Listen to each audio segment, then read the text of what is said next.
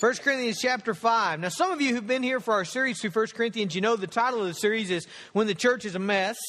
And probably we've had, 5 or 6 sermons so far in this series. And some of you are like, you know what, Pastor, I think that was a poor title because this church is not that bad. I mean, they have some conflicts. They have some quarrels. Yes, we've looked at that. They've got some kind of party spirit. You know, I'm of Paul, I'm of Apollos, kind of grouping up, doing that stuff we talked about. But so far, Pastor, is it really that big of a mess? I mean, come on, is this church in really that big of trouble? Let's read our text. It's actually reported that there is sexual immorality among you, and of a kind that is not tolerated even among pagans. For a man has his father's wife, and you are arrogant. Ought you not rather to mourn? Let him who has done this be removed from among you. For though absent in body, I am present in spirit, and as if present, I've already pronounced judgment on the one who did such a thing. When you are assembled in the name of the Lord Jesus, and my spirit is present with the power of our Lord Jesus, you're to deliver this man to Satan for the destruction of the flesh, so that his spirit may be saved in the day of the Lord. Your boasting is not good. Do you not know that a little leaven leavens a whole lump? Cleanse out the old leaven, that you may be a new lump, as you really are unleavened. For Christ, our Passover lamb, has been sacrificed. Let us therefore celebrate the festival, not with the old leaven, the leaven of malice and evil, but with the unleavened bread of sincerity and truth. I wrote to you in my letter not to associate with sexually immoral people, not at all meaning the sexually immoral of this world, or the greedy, or swindlers, or idolaters, since then you would need to go out of the world. But now I'm writing to you not to associate with anyone who bears the name of brother, if he is guilty of sexual immorality or greed, or is an idolater, reviler, drunkard, or swindler. Not to even eat with such a one. What have I to do with judging outsiders? Is it not those inside the church whom you are to judge? God judges those outside. Purge the evil person from among you. My Father in heaven, we thank you for the church. We thank you for the body and the bride of Christ. We thank you for the Holy Spirit. We thank you, Jesus, for the cross that enables us not only to be free from the guilt of sin, but also from the power of sin. God, we pray, God, help us to deal with sin rightly. God, help us not to ignore it. Help us not to be passive. God, help us to do so with grace and gentleness and brokenness. Father, we ask it in Jesus' name. Amen. So, indeed, the church at Corinth is a mess, isn't it? We see that. Now, how you deal with a mess is really important. Or not dealing with a mess can even be more significant in the how that plays out in your life. All messes are caused by sin, aren't they? At least in the church, in our own lives, in our families. There's other things that cause problems, but really when we find a mess, what we find is sin, okay? And not dealing with sin does not make things better. How many of you have seen that show Hoarders? You ever seen that show Hoarders, you know? I've never watched the whole episode, but I've flipped through it several times. And I don't know exactly, how the show goes or what, but I've seen what happens there in the people's lives. And I know this, that at some point in that person's life, they made a decision not to clean up the mess, right? I mean, isn't that what happened? You know, at some point they walked by the table that was piled up with stuff, or the bedroom that was filled with garage sale stuff, or whatever the deal. But at some point they made a decision and said, you know what? I'm not going to deal with that. You know, I know I should, I know I need to, but I'm just not. I'm going to shut the door. I'm going to walk past it. We're not going to eat at the table. We'll just eat in the living room. At some point, they made the decision not to deal with the mess. And what we see from that show is when you don't deal with a mess, it doesn't get better, does it? Right? And what happens here in Corinth is that the church doesn't deal with the mess of sin in the congregation. And Paul comes at them fiercely saying, look, if you don't deal with this, it's not going to get better. Now, what we need to understand before we begin too far here is that 1 Corinthians 5 is dealing with the most serious of situations, okay?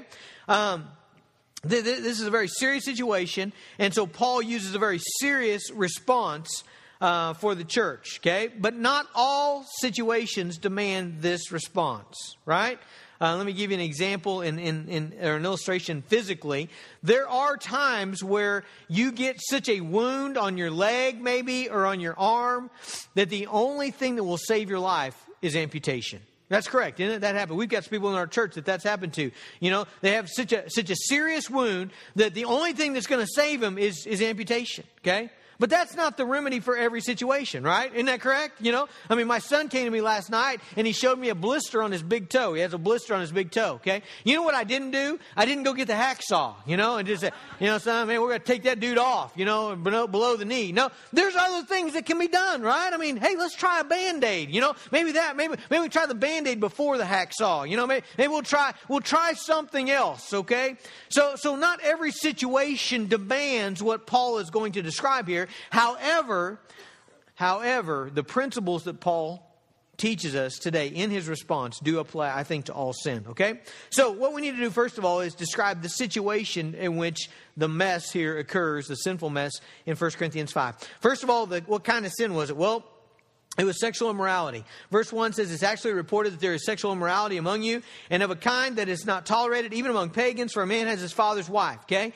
Now, I'm not going to deal with sexual immorality very extensively today, simply because of this. We're going to hit it 2 more times probably in the next month. Next week, we're going to be talking about lawsuits and different things, believer against believer.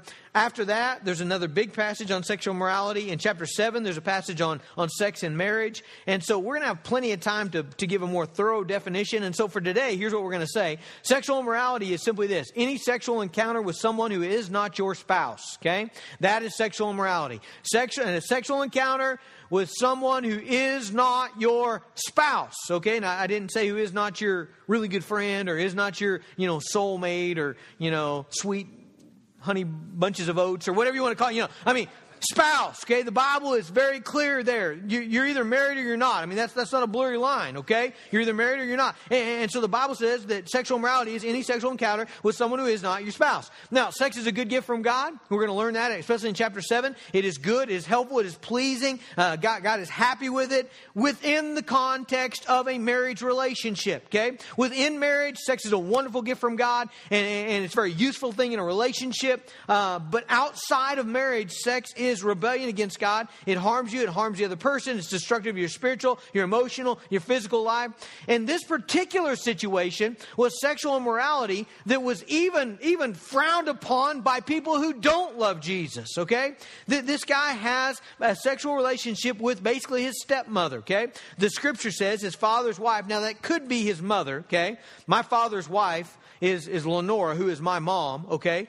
So it could be that, but I don't think he's saying that, because Paul could have said his mother. And he didn't say his mother. He says his father's wife. I believe what had happened here is either this guy's mom had died or passed away, his dad had married somebody else, and either then his dad passed away or maybe they divorced, or I don't know what happened, but this guy is having a relationship with who would be his stepmother, okay? Now here's what Paul says. Look, that's not even tolerated among the Gentiles, okay? I mean, obviously the Bible would condemn that. This guy has a sexual relationship with someone who's not his wife, but not only that, but Leviticus 18:8 says you should never have that relationship no matter what, okay? A man should not have that kind of relationship with his stepmother. I mean, this was not even tolerated among the Gentiles. And that's saying a lot, because the city of Corinth was a cesspool of morality. Okay, they had a temple there that had 1,000 prostitutes, 1,000 cultic prostitutes who worked at the temple. And people would come from all over and they would worship at this pagan temple, and part of their worship would be sex with a prostitute. So this is clearly a wicked city. And Paul says, look, even the wicked people out there, even the pagans frown upon what this guy in your church is doing.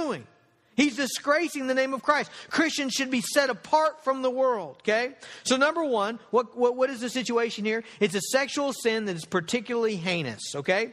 Number two, the sin is by a professing believer. I want you to notice that Paul never gives any instructions, nothing about this woman, okay? This guy's stepmother. He doesn't say what to do with her. He doesn't say what to say to her. He doesn't say nothing. You know why? I don't think she's a believer, okay? I mean, Paul gives very specific instructions what should be done with this guy. But the lady, he doesn't say anything. You know why? Because she doesn't know Jesus. She's not joined to Jesus. She's not indwelt by the Holy Spirit. Okay, so she is really under a different standard as far as how the church should deal with her. Not as far as sin. Sin is sin. But as far as how the church should respond to her than this guy who claims to be a believer. In fact, Paul unpacks this a little more down in verses 9 and 10. Look in 1 Corinthians chapter 5, verse 9 and 10. Paul says, I wrote to you in my letter not to associate with sexually immoral people, not at all meaning the sexually immoral of this world, or the greedy, swindlers, idolaters, since then you need to go out of the world. But now I'm writing to you not to associate with anyone who bears the name of brother if he is guilty of sexual immorality, who bears the name of brother. Okay? Now, obviously, sin is sin, but here's the thing. Believers are to respond to sin in a different way than non-believers. Okay? You know why? Because as a believer, you have the Holy Spirit. As a believer, you're joined to Jesus. As a believer, your sins are forgiven on the cross. As a believer, your eyes have been opened to the Scriptures. You know the truth. Therefore, you should respond differently to sin than someone who is not a believer. Okay? And listen, Paul doesn't right away question this guy's salvation. A lot of times when we see someone living a life that that is not consistent with Christ, we just automatically assume, well, they're not really. They think they are, but they're not. You know what Paul says? Hey, he says this guy bears the name of believer. He claims that he is. Okay, and Paul's consistent with that. In 2 Timothy, he uses the same rule. 2 Timothy chapter 2. Verse 19 says, the Lord knows those who are his, and let everyone who names the name of the Lord depart from iniquity. In other words, Paul would say this, look, if you claim Jesus, then you need to act like you're a Christian, okay? If you claim Jesus, we're going to hold you to the standard of a believer. Now, if you don't claim him, if you say, I'm not a believer, I don't trust Christ, I've never been born again, I don't believe that stuff, okay, well, we understand and we're going to share with you, we're going to witness to you, we're going to try to show Christ to you, we're going to try to love you in Jesus' name. But if you're a person who says, I am a believer, I've got Christ who lives within me, then Paul would say, okay, then your life needs to match that. And if it doesn't match that, there's some accountability.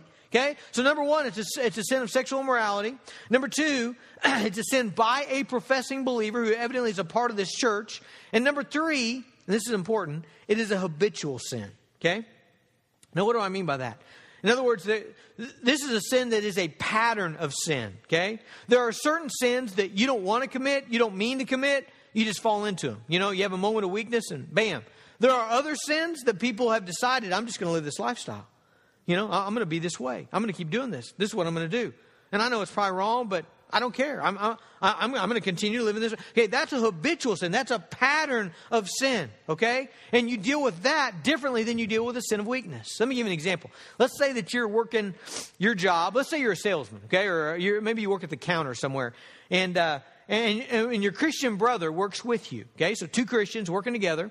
And let's say that a customer comes in and just starts griping out your Christian brother. I mean, just letting them have it, for 25 minutes, they get griped out for something that they didn't do, they had no control over. Well, you can see your brother's getting frustrated. You can see he's trying to hold back his temper. But about 24 minutes into that gripe out session, he just loses it, okay? Just loses his temper, yells at the guy, tells him to get out of the store, don't ever come back here again. And as soon as the guy walks out, your brother turns to you, and you can tell he knows. I blew it. Man, I shouldn't have done that. I lost my temper. And I'm sorry. Man, I know the Lord's not pleased with that. And you see him go back in the break room, and he gets out his Bible. He spends just a couple minutes there kind of regrouping. You can tell he puts his head down. He's praying. Okay? He's repentant. He knows he blew it. He doesn't want to. He comes back in. What do you need to do with that guy? You need to say, I got Pastor Jason on the phone. We're going to take care of you, sinner. You don't need to do anything. Okay? He sinned. He fell. He's confessed his sin. He's turned away from it. He's repented. He's put it on the cross. You know what you need to do? You probably need to go put your arm around him and say, man, I'm sorry that happened. I'm going to pray for you. I'm going to encourage you. Man, next time that guy comes in, I'll take him, And we'll give him a big cake, or something. I don't know. We'll try to figure out his grumpiness. You need to encourage the guy, okay? Because you know why? Because nothing needs to be done because he's handling it, okay? It's not a habitual pattern in his life. It's not an unrepentance thing. He has repented. He has come to the cross. You see, that's very different than what we see in 1 Corinthians 5. This guy has chosen to live in sin. Okay? He's ignoring the cross. He's ignoring the Holy Spirit. He's ignoring the Word of God. He's ignoring what God has given him the ability to fight against his sin, and he's chosen to live in a pattern of sin. That's different. We all sin. 1 John 1:8 tells us, if anyone says he doesn't sin, he's a liar. Okay? But the thing is, a believer is grieved by his sin. He fights against his sin. Here's the pattern, okay? See, you have one of two habitual patterns in your life, okay? You either have a pattern in your life of when you sin, God convicts you, you repent, you confess it, you turn away from it, and you try to walk in victory. based on the cross. You know you're forgiven, okay? That's either the pattern of your life, and it happens continually, okay? Or the pattern of your life is you ignore your sin, you justify your sin, and you just keep going in it, okay? Those are very different, and they're handled very differently by the church, okay? It's an unrepentant sin. Notice it says this guy has his father's wife. And I know that's very similar to habitual, but I want to point out that this is still going on. That's what I mean by unrepentant. I mean, to this point, when Paul writes this letter, this is happening, okay? He has his father's wife. This is not something in the past. You know what we don't need to be doing, church? We don't need to be digging up people's past. You know what? If any man's in Christ, he's a new creation. The old's past, the new's come. Isn't that right? You know, we don't need to dig back, you know? I don't need to, you know, when I go to Walmart and I see somebody that was in Bonnie's high school class and they start telling me, hey, you know what Bonnie used to do in high school? You know, which I don't know what she did in high school, but, you know, they start telling me that. You know what I don't need to do? I don't need to, you know, next Sunday come up and say, well, she's singing, hey, guys, we got some stuff we got to deal with, you know. I got to tell you about Bonnie. I'm sure she was actually very great in high school. But, you know what I'm saying? We don't need to do that, you know. You don't need to go talk to my high school buddies, all right? You know why? Because what's in the past is in the past, and I've dealt with that. You've hopefully dealt with that. If you come to Christ, you've repented of your sin, you've turned away from it, you're putting your faith in Jesus, you're walking. Okay, we need to deal with now. What is happening now? And finally, it's public, okay? So it's sexual immorality, it's by a believer, it's a habitual pattern of sin, it's unrepentant, it's happening now, and finally, it is a public sin, okay? Not every sin needs to be dragged out into the open, okay? Please understand that. There are a lot of things where you may happen to find out about it. You know what you need to do? You need to go to that brother personally. You need not drag it out in the open, okay? There are some things that actually need to be dragged out in the open, mostly dealing with leaders, pastors, things like that, where there's a decision the church has to make and there's a direction the church has to change. There are some of those. But most of the time, what we don't want to do is drag sin out into public. Here's the deal about this. It's already public, okay? Everybody already knows about this guy. Notice what Paul says. It's actually been reported, okay? Paul doesn't even live in Corinth, and he knows about it, okay? Everybody knows about it. Everybody sees this guy living this way, you know? They see him at the park with his stepmom, you know? They're couples skating down the trail, you know? I mean, they see him at the grocery store, and, you know, the guy's smooching on her, you know, in the back of the church. I mean, everybody knows this. It's a public deal. They're not dragging something up that nobody knows. People know about this already. Now, how do you respond to that kind of situation? Well, let me tell you how you don't respond, okay? First of all, you don't do what the church at Corinth did, which was nothing. Nothing. Here's a guy who's blowing his life away. Here's a guy who's tanking spiritually. You know what the church is doing about it? Nothing. You know what his brothers are doing? Nothing. You know what his Bible study class is doing? Nothing. You know what his small group's doing? Nothing. You know what his pastor's doing? Nothing. Nobody's doing anything. Why? Why aren't they doing anything? Well, I mean, the most obvious answer to me, okay, I'm just thinking about our situation, is they probably, very, very possibly, they could be doing nothing simply because it's hard. It's an awkward deal to confront somebody in sin. That's awkward, isn't it? That's awkward. It's unpleasant. Nobody wants to do it. You're a bad guy. Immediately you got other people mad at you. I mean, believe me, this has happened numerous times to me where I really did the right thing. And I had other people, good people, and they're mad at me, you know? And it's just because they're hurt. I mean, really, it's just because they're hurt. It's because they care about that person. They just care about them. And so it looks like I'm picking on them. And so it's just a hard thing, okay? It could have been that. It could have been that we just don't want to get involved in the junk of people's lives. I mean, it's just messy. Who wants to do that? We'd rather, let's just go eat at Subway, you know? We don't want to do this hard work, you know? It could be a doctrinal problem. There were people we know from Romans chapter 6 and Galatians chapter 5. We know that there were people who were really, really off track doctrinally. And the way they looked at things was, hey, Jesus died for our sins. Let's go sin some more, you know? I mean, that's the way they looked at it. And so a lot of different reasons, but we're not quite sure. But here's what we do know. whatever the reason, it involved arrogance. Okay, notice verse 2. It says, and you are arrogant. You are arrogant. Ought you rather to mourn? Paul says, by doing nothing, you're prideful. You're being arrogant, which is really interesting because actually, John Piper had a great point about this. He had a great couple of paragraphs on it. Actually, we always think the other way. You know, we think the person who says, oh, you know, when he's in sin, but let's just not say anything. We'll just pat her and, you know, ask about her puppies, you know. And we think that guy's the humble guy, don't we? You know, but the one who comes and says, you know, man, you got to stop doing it. We say, well, that guy's prideful. Paul says, no, it's the other way around. The guy that doesn't say anything, he's prideful. Now, how is he prideful? Again, it could be the doctrinal thing, saying, hey, you know, we're free in Christ and Jesus died for our sins, so hey, sin all the more. You know, it could be that stupidness. Or number two, it could be this. I think it's this. We're not free to do whatever we want with God's church. I mean, isn't that right? Whose church is it? Who does it belong to? It doesn't belong to us.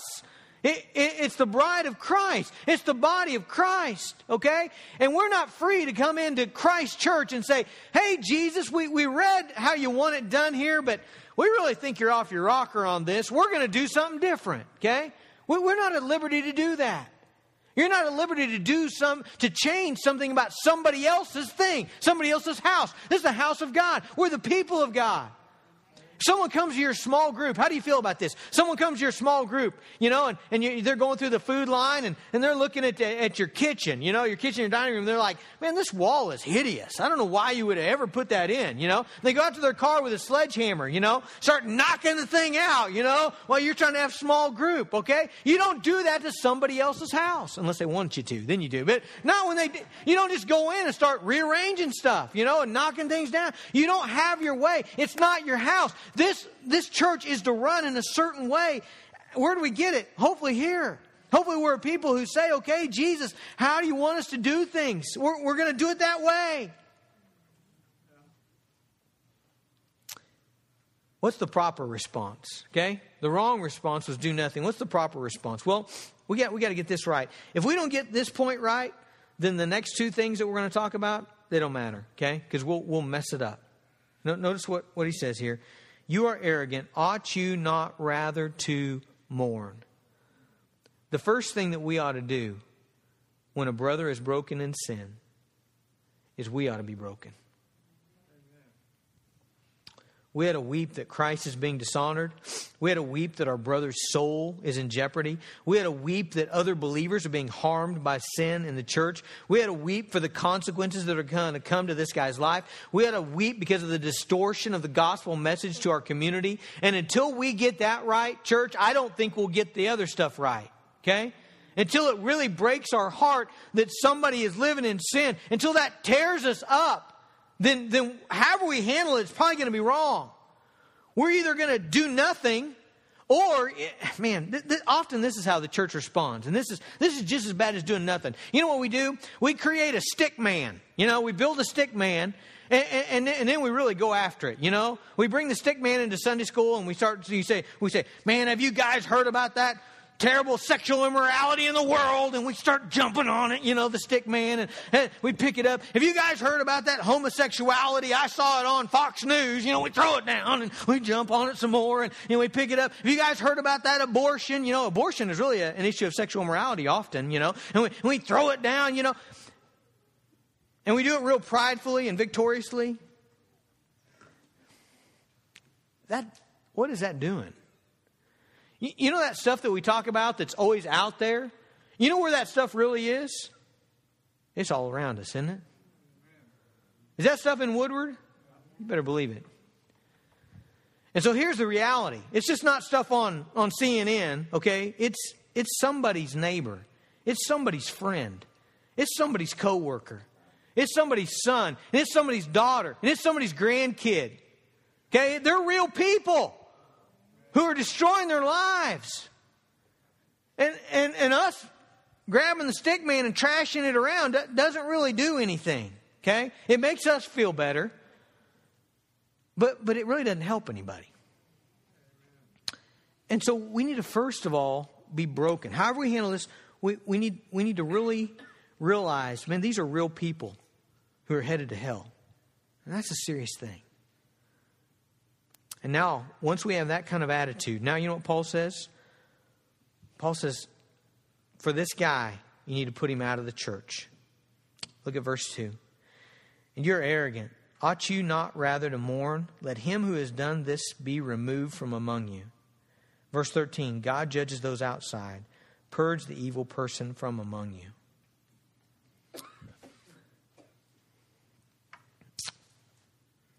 Why would Paul say to put him out? Put some distance between you and them. First of all, let's talk about this. The implication of that is that there's some real spiritual protection in the church. Have you ever thought about that? The blessings and the benefits of Christ-centered relationships and of the preaching of the Word and the teaching of the Word and the prayers of the saints, there's some real protection there in your life, okay? I feel that. I don't know if you feel that. There's some spiritual benefits of being in the church, okay? We influence each other. We affect each other. I mean that's clear. I mean, we impact each other. I have spiritual men in my life, and they love Jesus, and they're loving their wives and their parents and their kids according to the Bible. And you know what? Those guys influence me in the right direction. Now, what if those guys start going in the wrong direction? Okay, does the influence just stop? No, it keeps going. And so one of the reasons Paul says you got to get some distance is because a little leaven leavens the whole lump. Look at verses 6 and 7. It says, your boasting is not good. Do you not know that a little leaven leavens the whole lump? Cleanse out the old leaven that you may be a new lump as you really are leavened, for Christ, our Passover lamb, has been sacrificed. Some of you ladies, you probably know about this in a real way. I don't, just from books. But I guess when you get a batch of dough that is unleavened, if you take a leavened batch of dough, little pinch, and you put it in or on or with that unleavened bread, what happens? It spreads, and the whole thing is leavened. Okay? And so what Paul is saying is, look, if you got this guy and he's living a pattern of sin and it's public and he's unrepentant and he won't change, and you just allow him to continue to teach Sunday school and do children's church and have a small group, man, this guy's sin is going to spread. Okay? It's going to have that effect on the church. We influence each other.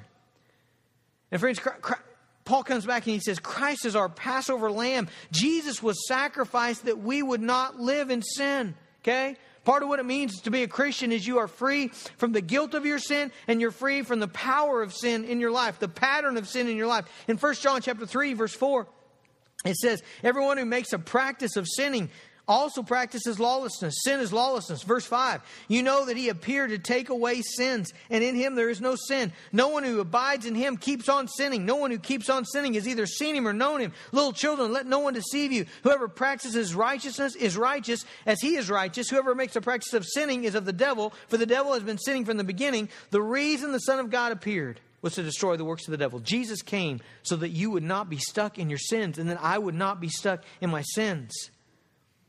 And so Paul says in some way there's got to be a separation. In some way, this guy's got to get the message that you can't live this way and be a Christian. You can't live this way in unrepentance, blatant sin, and be a believer. And so we're going to have to lovingly put you out. You can't teach a small group anymore, and you can't teach Sunday school anymore, and we don't really want you doing children's church anymore. And we love you with all of our hearts, but you got to realize you got to stop. That's the message. And now we're left to try to figure that out, which is really hard. Let me tell you why this is really hard. Many times a person removes themselves. In fact, I would say most. In my experience as a pastor, you know what happens when someone's spiritual life goes over the cliff? You know what often happens? They're gone. You know, we look around and they aren't gone. They're not teaching small group anymore. They're not with the nerd. They're just gone. They've even kind of severed the relationships in the church. They've done this, okay, already. Many times this is tragic, but they just move down the block. They just go to a different church. Many times they scrap the church altogether, but they could still consider them to be believers. Here's a really hard thing in our culture. Some of these folks are never really connected to a church to begin with. You know? They're never really plugged in. They're never really built relationships. They claim Christ and they kind of float around, but they're not really landed anywhere. And man, all of those situations make this really hard. Huh? You know? But here's what I've concluded. Just because it's hard doesn't mean that we don't try. We're not off the hook, church. We're not off the hook. You ought to mourn. You ought to get some distance between you and them. Number 3, Paul says, hand them over to Satan. This is a spiritual thing. It's really kind of confusing. Look at 4 and 5. When you're assembled in the name of the Lord Jesus, and my spirit is present with the power of our Lord Jesus, you're to deliver this man to Satan for the destruction of the flesh, so that his spirit may be saved in the day of our Lord. Hand him over to Satan. I want to show you that this is not the only time that Paul talks in this language. 1 Timothy 1:20, he talks about these two guys, Hymenaeus and Alexander, who he's handed over to Satan that they may learn not to blaspheme. In 2 Corinthians 12:7, it's not an identical case, okay? Paul's not living in habitual sin, okay? So not an identical case. But it's interesting that Paul says, here's what God does. He says, to keep me from being too elated by the surpassing greatness of the revelations, a thorn was given me in the flesh. So Paul gets a thorn in the flesh. Where did it come from? It's a messenger of Satan to harass me, to keep me from being too prideful. Okay? Interesting, isn't it? Job chapter 2, verse 6. Again, not the same situation. Job is not living in habitual sin. But notice what happens here. In chapter 2, verse 6, it says, and the Lord said to Satan, behold, he's in your hand. Only spare his life. Job gets handed over to Satan for a short time. Now, let me tell you the common thread in all three of those that I mentioned is that Satan brings about really hard difficulties in those folks' lives. Paul had some kind of thorn in the flesh, some kind of painful thing. It was a messenger of Satan. God allowed it. Why? So that he wouldn't get prideful. Job, man, talk about a tough time, right? All kinds of tragedy in his life. What was the end product of that? Job displays his righteousness. So when Paul says, hand him over to Satan, I think it's a good possibility. Paul is saying, as you put this guy outside, as spiritually, you're saying, okay, God, we're delivering him over. He won't repent. We love him. We're delivering him over into the realm outside the church. And what we're praying is that Satan would bring some hardship in his life, and that, God, you just do whatever it takes to bring this guy back. That's a hard thing, isn't it? Whatever it takes. God, if this person needs some struggles, some difficulties, some tragedies, God, we want you to save his soul. 1 Corinthians 11:30 talks about someone in the Corinthian church actually dying, maybe more than one people, I don't know. But 1 Corinthians 11:30 says, that's why many of you are weak and ill and some have died. It's because of sin in their life, unrepentant sin. Now again, this is an extreme case, right? Do we get that? Right? You're not going to go excommunicate your kids, right? For fussing in the van, please. Most of the time when we deal with sin, you know how it's going to be dealt with? But we need to do it. But you know how it's going to be dealt with? Teaching and preaching and rebuke and intercessory prayer and a lunch meeting at Sonic and a really hard conversation and maybe some personal pleading and some encouragement. Maybe someone needs to step out of service for a little while until they get their life straight. I mean, that's the way it's mostly going to look. But hopefully the key is that we deal with the mess in our lives and in our brothers' lives. What's the purpose? The purpose of all this, verse 5, keep this in mind. You're to deliver this man to Satan for the destruction of the flesh so that, listen, his spirit may be saved in the day of the Lord. Why? Why does the church do this? Because they're mad? That's what a lot of people think.